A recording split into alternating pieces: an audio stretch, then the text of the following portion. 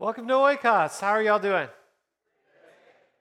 We are in the book of Acts. We're actually going to be looking at chapter 13. So if you want to get your Bibles out, whether you do it electronically or you do it the old way, we do have Bibles in the chairs or over by the offering table. You can go over there and get a Bible if you need one. But we'll be in chapter 13 today. What I love about Acts is that it's a group of story after story after story after story, and there's so much packed into each one of these stories that today we're going to go a little bit differently. Normally, I kind of go almost verse by verse, and we kind of work through it. Today, there were just a couple things that I saw in this group of passages that I wanted to just hit. And one of them was just something that I think inflicts our society, inflicts our church, and inflicts our families on a consistent basis. And so as we look at this passage, we're going to dig into more of a topical thing rather than just a verse-by-verse exposition. So as we look at this, chapter 13, we're going to be in verse 32. The chapters in Acts are pretty long, so there's a lot of verses for us to look at. We're going to be in verse 32. Just read along with me. And now we are here to bring you this good news. The promise is made to our ancestors, and God has now fulfilled it for us, their descendants, by raising Jesus. This is what the second psalm says about Jesus. You are my son.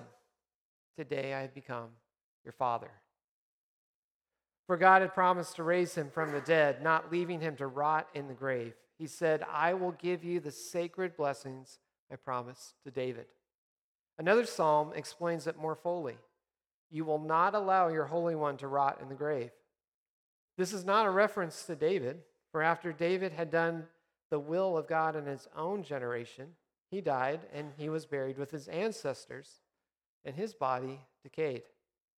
No, as a reference to someone else, someone who God raised and whose body did not decay. Brothers, listen, we are here to proclaim that through this man Jesus there is forgiveness for your sins. Everyone who believes in him is declared right with God, something the law of Moses could never do. Be careful. Don't let the prophet's words apply to you, for they said, look, you mockers, be amazed and die, for I'm doing something in your own day, something you wouldn't believe, even if someone told you about it. As Paul and Barnabas left the synagogue that day, the people begged them to speak about these things again next week. Many Jews and devout converts to Judaism followed Paul and Barnabas, and the two men urged them to continue to rely on the grace of God. The following week, almost the entire city turned out to hear them preach the word of the Lord. But when some of the Jews saw the crowds, they were jealous. So they slandered Paul and argued against whatever he said. Then Paul and Barnabas spoke out boldly and declared, it was necessary that we first preach the word of God to you Jews, but since you have rejected it and judged yourselves unworthy of eternal life, we will offer it to the Gentiles. For the Lord gave us this command when he said, I have made you a light to the Gentiles to bring salvation to the farthest corners of the earth. When the Gentiles heard this, they were very glad and thanked the Lord for his message, and all who were chosen for eternal life became believers. So the Lord's message spread throughout that region. Then the Jews stirred up influential religious women and the leaders of the city, and they incited a mob against Paul and Barnabas and ran them out of town. So they shook the dust from their feet as a sign of rejection and went to the town of Iconium. And the believers were filled with joy and with the Holy Spirit. So if we look at verse 38, this is a key part of the Christian message. Really, Paul was preaching a sermon, so you get two sermons today. You just heard the first one, and now we're going to go into the second one. But it was the key point of his sermon, and it was verse 38. Brothers, listen, we are here to proclaim that through this man Jesus, there is forgiveness for your sins. Everyone who believes in him is declared right, or the Greek would also translate this as justified with God, something the law of Moses could never do. This key thing of justification would later be spelled out to the group And if you look at the letter to the Galatians, you'll see, because this is really his follow-up when he writes the letter to the Galatians, is a follow-up to these people who received that grace that they could do nothing for their salvation. That even following the law of Moses as best as they could was not enough. And he'd write this letter to the Galatians, which was part of this region, because they later felt like they had to become fully Jew to receive the grace of Jesus. They felt like they had to get circumcised and follow all the Jewish regulations so that they could have the full salvation. And Paul would write to them, that's not where salvation comes. It comes only from Jesus. It's through his act that you're saved, not through your acts. It's not because you're a good person that you receive the grace from God. It's because God said, through the blood of my Son, I will make you my people. Through the blood of my Son, your sins will be washed away. Through the blood of my Son, you will be made right. That's actually what justification is.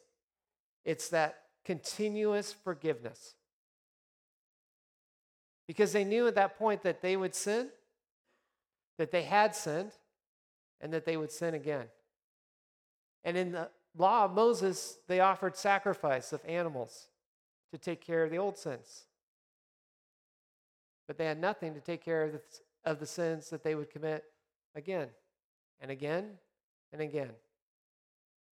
And that's where Jesus came in. Can we all say amen for Jesus? That's good, because you're here, and it'd be kind of weird if you're here and you weren't like, all right, I love Jesus. We love Jesus because he said you're right.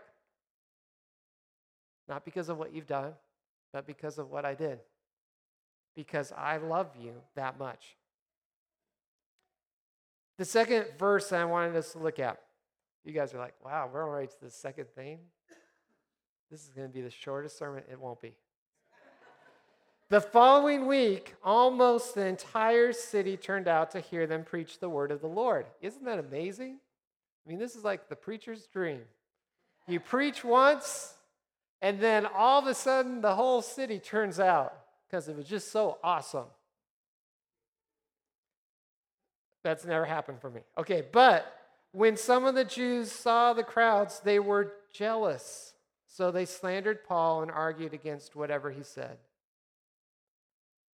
I think this is a critical thing that hits so many of us individually, corporately, through every aspect of our life. I've rarely met someone who isn't jealous of something or has a moment of jealousy. Jealousy seems to be one of those sins that grabs onto us even when we're not aware. In fact, that's the most dangerous time, isn't it? So are we envious or jealous of other families, churches, or people? I want you to just take a moment and think about this last week. What were the thoughts that came through your mind when you heard about something? For pastors, I'll tell you what it looks like. Here's the little inside scoop. Everything's going fine. It's good. It's beautiful. And then you get your copy of the Lutheran Witness. I don't think it's called that now. I think they changed the name. I just saw it the other day, and I was like, what? It's no longer the Lutheran Witness. It's like now something else. And you guys have no idea what I'm talking about. It's a magazine about the churches in the Lutheran Church. And you look in there and you see something and you go, oh, I know that person. I went to college with that person. They put them in charge of that. There's a little bit of jealousy. Or you see on the news about this church that's doing something that's good. and you should rejoice with them, but instead you go, why aren't we doing that? Or even worse, we did that, and we didn't get coverage like that. What's wrong with this place? Or maybe you go somewhere. Maybe this is beyond a pastor, but it oftentimes, I think, happens to pastors, but I think it happens to individuals in the church. You go to another church for a baptism, a funeral, a wedding, whatever, and you walk in and you go, wow, these chairs have cushions. Or, man, did you see that bathroom? It doesn't look like it's from the 1940s. You could just wipe your hand under and water runs. Or you hear the music and you go, Jason's good. But that was like amazing. Or you hear the preacher and you go, yeah, we got Lytle. All of a sudden you start to say, I wish we had that. You can do this whether you're in a church, you can be in your business. You can walk into another office and you can go, yeah, I don't have an office like that. You can be in a job working and go, man, I wish I had a schedule like that. You can be at school and go, man, I wish my school was known for that. You could get a degree and go, I wish I would have got the other degree.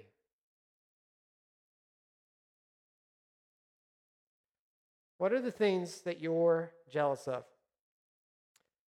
The times of my life that I've become jealous, I could compare it very easily to an example of I worked really, really hard to get $10,000. It took me 20 years to get $10,000. This isn't for real, although it could be. But I worked really, really hard. And actually, I could make this a real example. I worked really, really hard to get about $7,000 working in a grocery store and stuff to prepare to pay for college. And then when I went to college, I got penalized because my parents owned a business. Even though they didn't make a lot in the business had assets. And even though those assets, if they were cashed out, would mean that we'd make no more money, it was penalizing against us. And then they penalized me again because I had $7,000 in the bank. So another guy comes in and he didn't work at all during high school. He just went to high school and had fun all the time. This sounds like a woo-woo, right? And they give him like a $10,000 grant to go because, he didn't have any money. And I'm pulling money out of the savings. Pretty soon I have no money. And then I get that.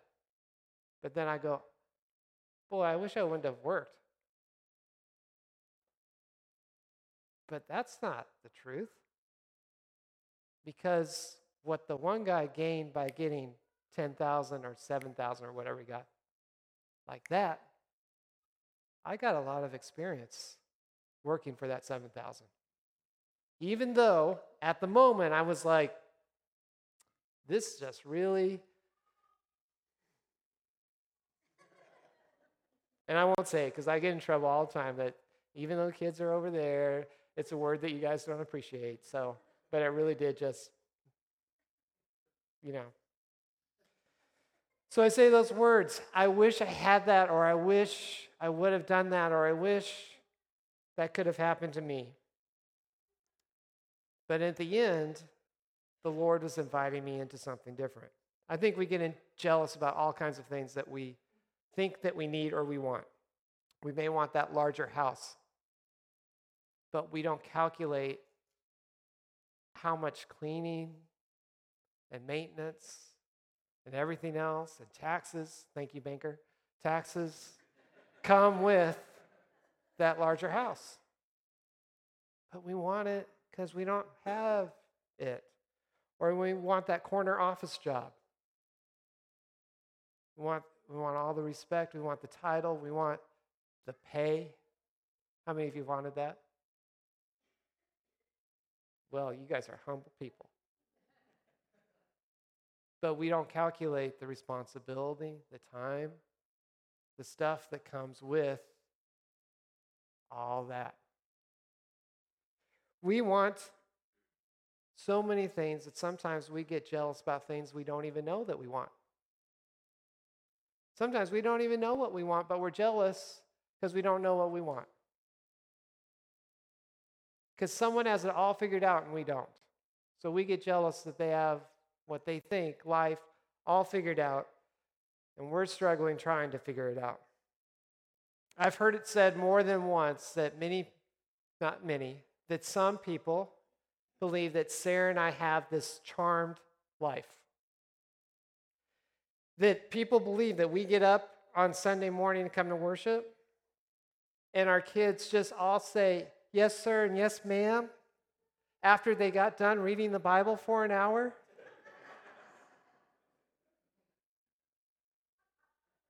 And playing a little praise music in the background. And we walk out the door singing hallelujahs, and we get in the car, and there's no fights. And we get here on time, and we walk in, and everybody's just like, they're just so joyous. And we've never yelled at our children. In fact, this morning, let me just give you a glimpse. It's actually I only broke up one fight. And I thought it was going really smooth. In fact, it was going so smooth, we got into the church and everything was going fine. About 15, 20 minutes later, actually 5 minutes after that, someone said, I don't know, have you seen Amaria? And I'm like, Amaria? She could be anywhere.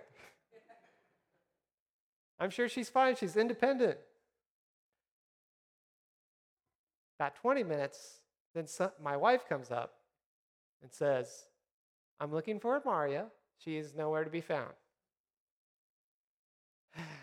And I'm thinking, she's probably out on the playground, building some little city, doing something. Who knows what she's doing?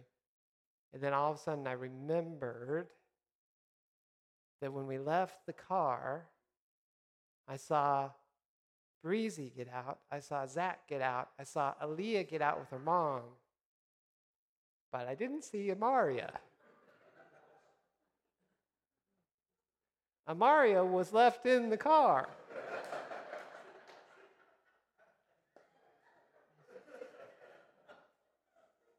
So we're like class A wonderful parents. Everyone should follow our example because that's what we do. We make sure that our kids all make it to church and then we lock them somewhere.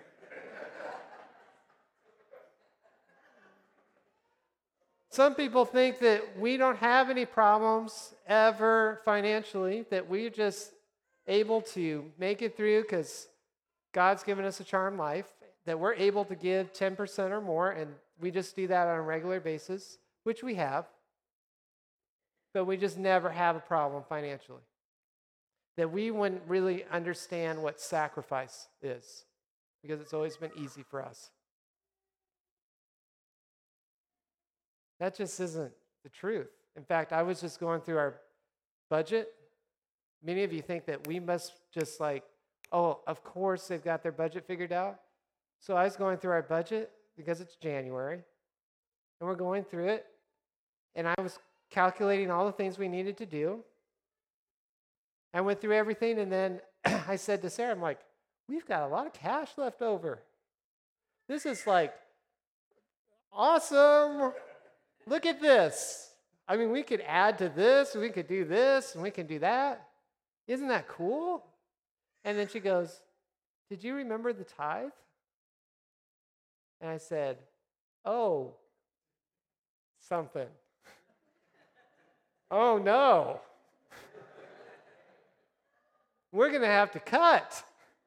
And we started through and cut. It's still good. Because I remember our first days being married, and that was a much different budget. Much different, and yet we still had a lot of joy.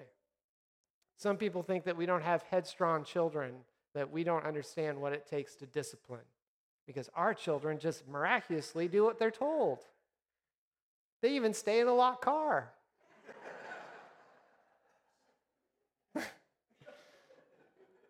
I love you, Amaria. The fact is, we've even talked about counseling, because sometimes we have these outbursts where we have to ask our child, if you really hate us, that's a problem. Is this real hate, or is this just your word? Because if it's real hate, that's a problem. So we can't understand what it's like to have normal kids.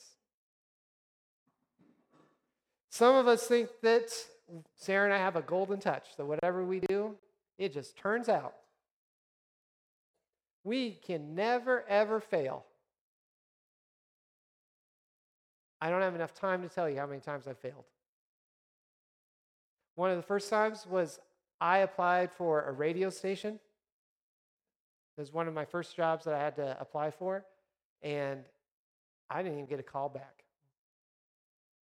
Another time, I wanted to be a leader, and they said, "You're not assertive enough." So I became assertive. I have failed time and time again. Sarah has failed time and time again. Our kids have failed time and time again. We're not really the family to be jealous of. Our marriage, many of you think, has just been roses. We got married and we just were lifted up with no arguments ever. And actually, we have been pretty blessed. But it's really because my wife is pretty incredible. And she puts up with me. And she loves me. And I love her. But that doesn't mean that we haven't had hard times, or we've had to face things that others may not have wanted to face. We've had to work through difficult problems. Sometimes we've had to seek advice from others. The truth is, all of us have experienced difficulty and pain in our lives. All of us have experienced challenges in our lives. Yet many of us look at someone else and we go, I wish I had that. Satisfaction almost never seems to be in our grasp. It's always just a little bit outside of our reach. Many of you could compare yourself to many better families than the Lytles. And I know you have. I know that we have. I know that there's been times that we've said, oh, I wish we were like that. In that moment that you see the kids all just walking with their parents nicely through the grocery store, you go, oh, I wish we had that. We've got to round all 4 kids from different aisles back together and say, you don't need everything.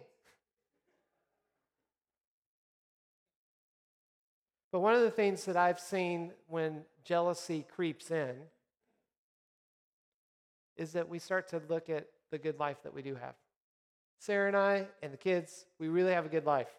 And the Lord has blessed us incredibly, and He protects us incredibly. I'm thankful that it wasn't a hot day today. Honestly, 100% thankful. Maybe we would have been more aware because it was a hot day if our child wasn't with us. So I'm thankful that it happened on a day that was a cold day.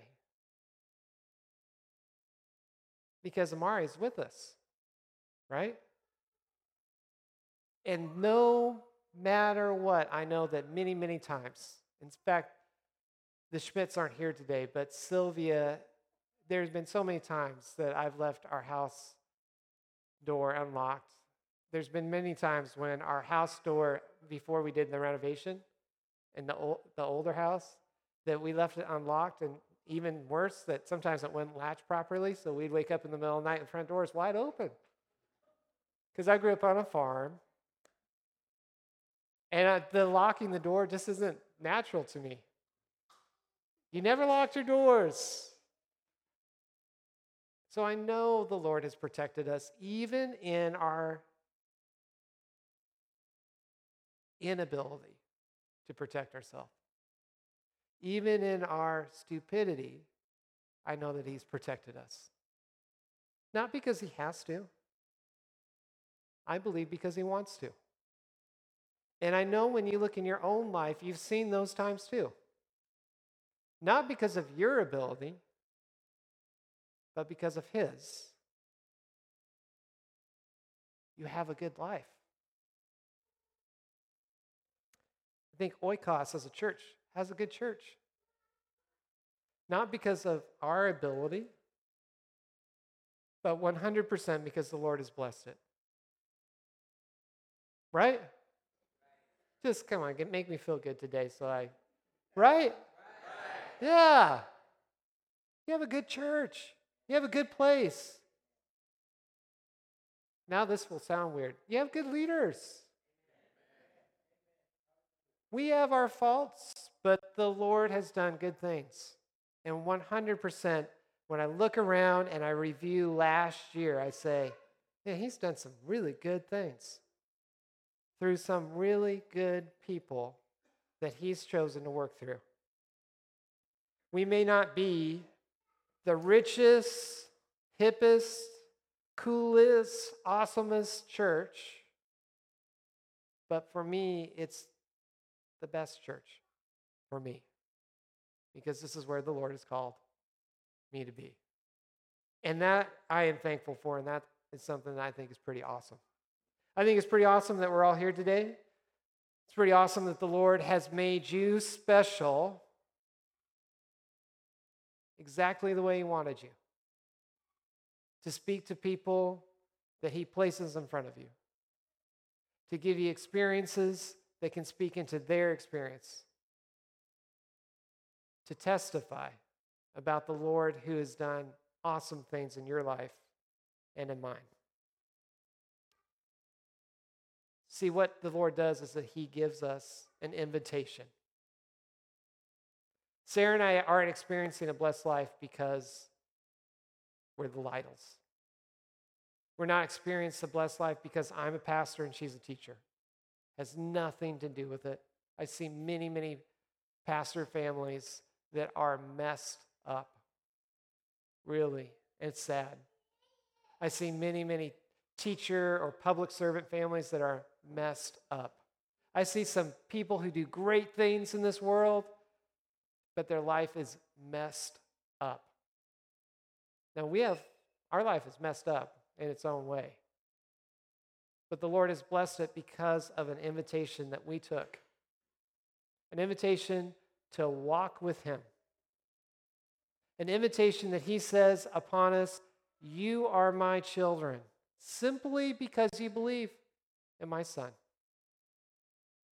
And because of that belief, I am a good, good father to you. A good father who cares about the abstract and your average, everyday life.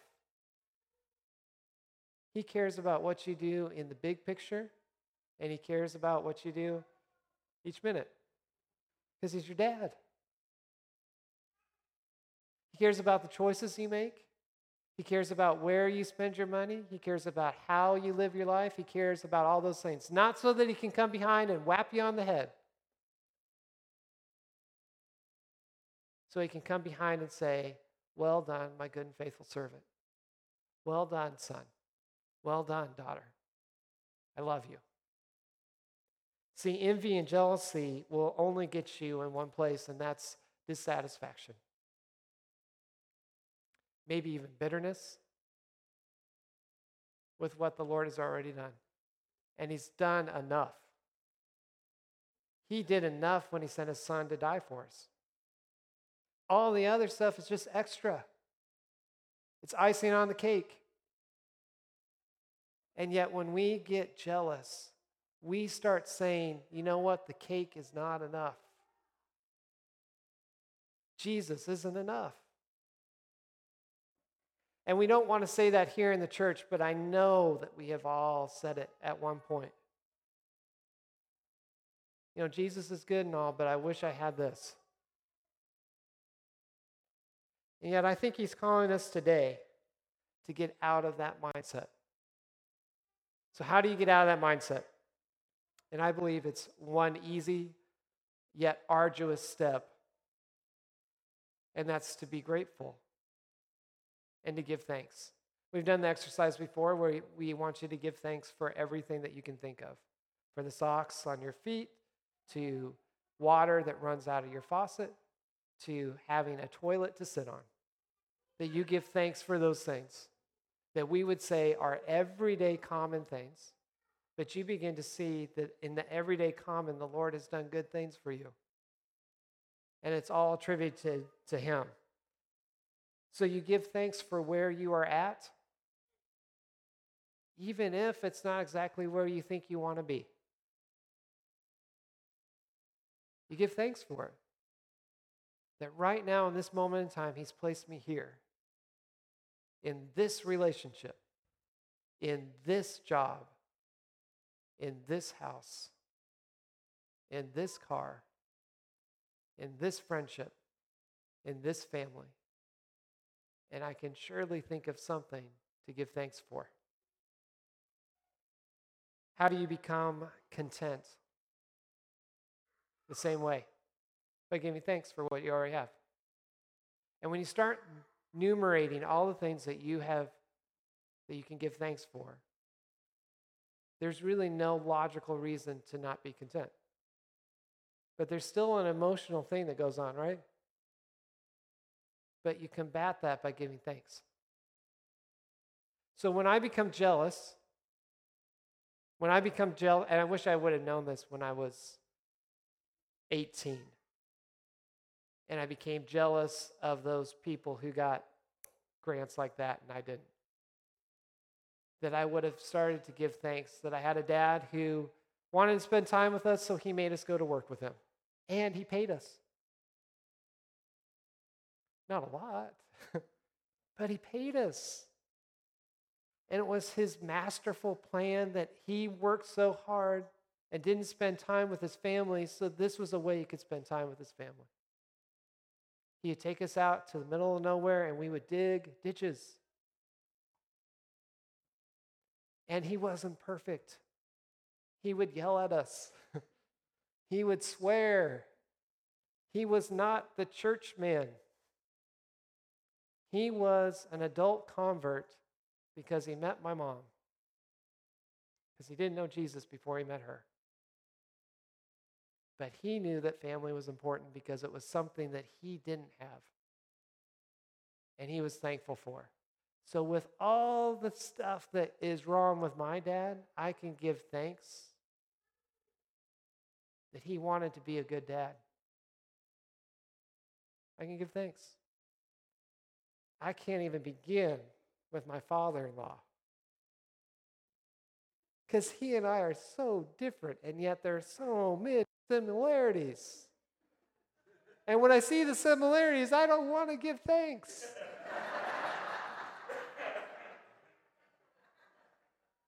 But what I see in Wayne Glover is a deep passion for his family as well. And so when I look back in history, I say for Sarah and I, if we're going to continue anything within our family, is that they would see in me a dad who loves them, who may not be perfect, who may do stupid things, but is committed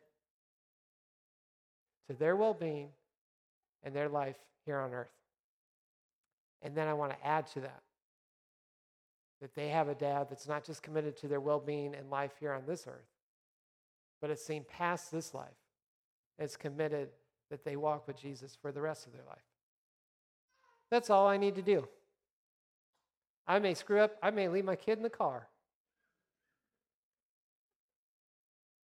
but I'm going to give thanks that I got to watch and learn from my own dad, and then learn from my wife's dad as well.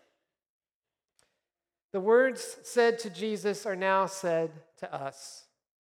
You are my son or daughter. Today I become your father. May we hold on to that truth and that identity, that we don't have a Father in heaven who is marking down a list of what you've done to decide whether or not you're good enough. That we don't have a Father in heaven who says, I will not call you my son or my daughter until you achieve this. That we have a Father in heaven who says, because of what my son has done, today you are my son and my daughter. Today you are my son and my daughter, even if tomorrow you choose to do something that doesn't resemble who I am. I will still call you my son and daughter, and you will still have a home here with me. That's our Father in heaven. Not some distant God that does some distant judging, but a God who judges justly through the death and the resurrection of his Son. So we give thanks for Jesus. We give thanks for the Spirit who indwells in us and lives in us and guides us. And we give thanks for the Father. Today you are my son or daughter, and today I have become your father. Let's pray. Heavenly Father, jealousy can creep in many ways. Just like the Jews of that community who were so thankful to hear the words that Paul and Barnabas had preached about a new life with you, a life that wasn't based on a sacrifice that was not complete, but instead was based on the life of Jesus. And they were so excited until they realized that instead of people listening to them, they were starting to listen to Paul and Barnabas. And they got jealous. And then they tried to destroy everything that was happening, even though it was good. Lord, I pray that you would work in our hearts. And I pray right now that we would take the time in our own heart to reveal and repent the things that we are jealous of. That in our mind right now, we would just name them. And in the name of Jesus, I pray that we would be healed. That those things that we're jealous of, you would replace with thoughts of thanksgiving. So Lord, in our hearts, where we are jealous, open up those hearts and help us to repent so that we may walk with you in thanksgiving and praise. We pray this in the name of Jesus because we know that when we pray in his name, things are done. So may we be thankful for those areas where we've been jealous before and they are absent this week. And for those areas where we are healed and then maybe we get sick again, that we would return again to you, Lord. And know that you will heal us once again. Lord, we pray that we would give thanks for you as a good Father who takes care of us and watches over us. That's powerful enough to be not just the eternal God of the universe who created all things, but also the gentle Father who cares about every minute of the day and actually will come to us simply because we call on him. Who will listen to our hurts, who will listen to our words, and who will love us regardless of what we've done. We thank you, Heavenly Father, for your Spirit who will never leave us, who's always guiding us, and calls us out to follow your Son. And for Jesus, Lord, we thank you because in him we've received everything, we've gained everything, and there's nothing more than we need. Give us eyes to begin to recognize this, that life without Jesus is not life. That life without Jesus is not life. It is a deception that does not have hope or a future. May we look to live life with Jesus. May we accept that invitation to walk with him each day, to live life God's way instead of our own way, and to begin to see that every good thing that we have comes from you. In your name we pray, amen.